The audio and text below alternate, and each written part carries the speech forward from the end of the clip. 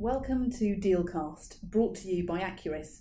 I'm Juliana Needham. Today we're talking about shareholder activism in Europe with activist monitors William Mace. But firstly, we're looking at Barclays and the potential separation of the investment bank from the high street banking business.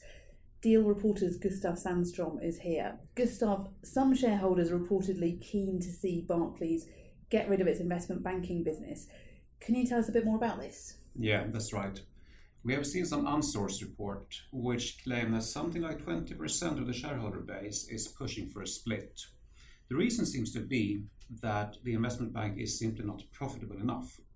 There is some truth to it because if you look at the last quarter, investment banking was something like an 8% return on equity, and that's about a third of what you got in the retail business.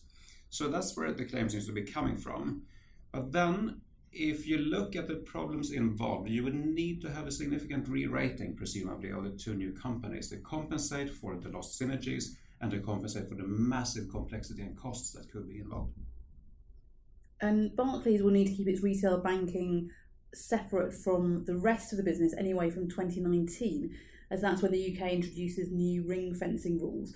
How will that affect Barclays as a whole?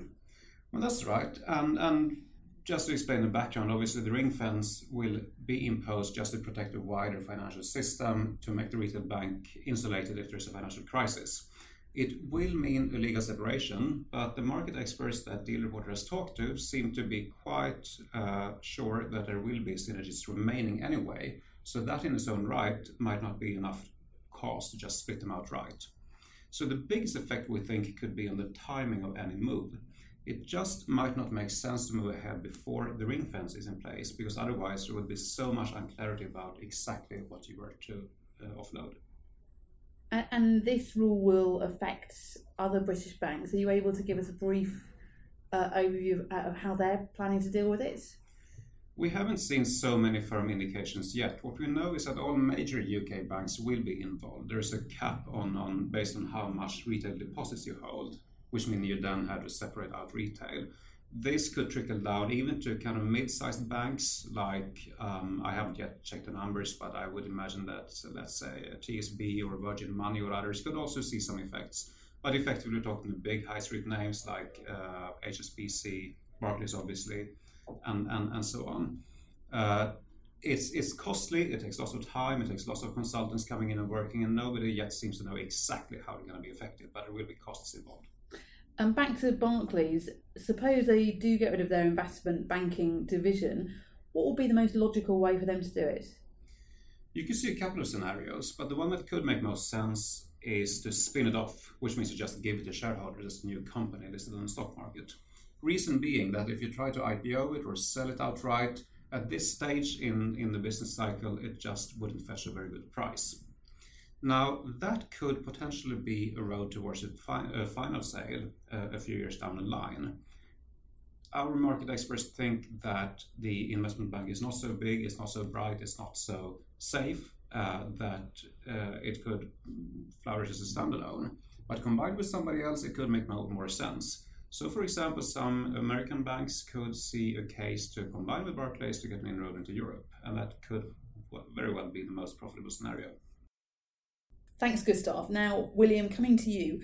For Activist Monitor, you've been covering activism in Europe. What developments or trends have we seen in the last 6 months?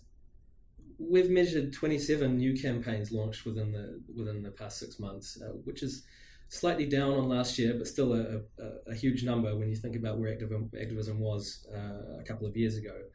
And it's also been a marked increase in involvement from US activists coming to Europe, and the big boys are coming over. We've seen 7 US fund-led campaigns in that 6 months, representing an inflow of around $6.2 billion US dollars of capital, and that's just based on the initial investment disclosures that they give. In some cases, the activists have gone on to invest even more just in that period. It also means that 4 of the 10 largest US activist investments in Europe that have been measured have occurred in the past 6 months. And that includes names such as Elliott going into BHP and AkzoNobel, as well as Third Point writing a letter to Nestle, and Corvex as well, taking a position on the Clariant-Huntsman merger, which it believes shouldn't be going ahead. And why are we seeing so many big US funds targeting Europe? Is it because there's so much activism already in the US? Yeah, I think so. I mean, they're attracting a lot of capital because of some of the really good situations that activists have been able to encourage an uptick in value in the US. But the market is slightly more saturated there now. So while there are homegrown activists here in Europe, the US hedge funds are seeing an opportunity, perhaps some low-hanging fruit when they see corporate governance that isn't quite spot on, and some suggestions that they can make. They're keen to put some money behind that.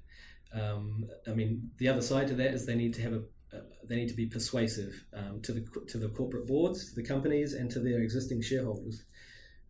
So that's a real skill that's being tested at the moment. I mean, the likes of Elliott may have the money and the ideas to reshape businesses in Europe, but whether they can convince markets and traditional investors who have a long institutionalized way of doing things, whether they can convince them to join them and support their cause is a whole other matter.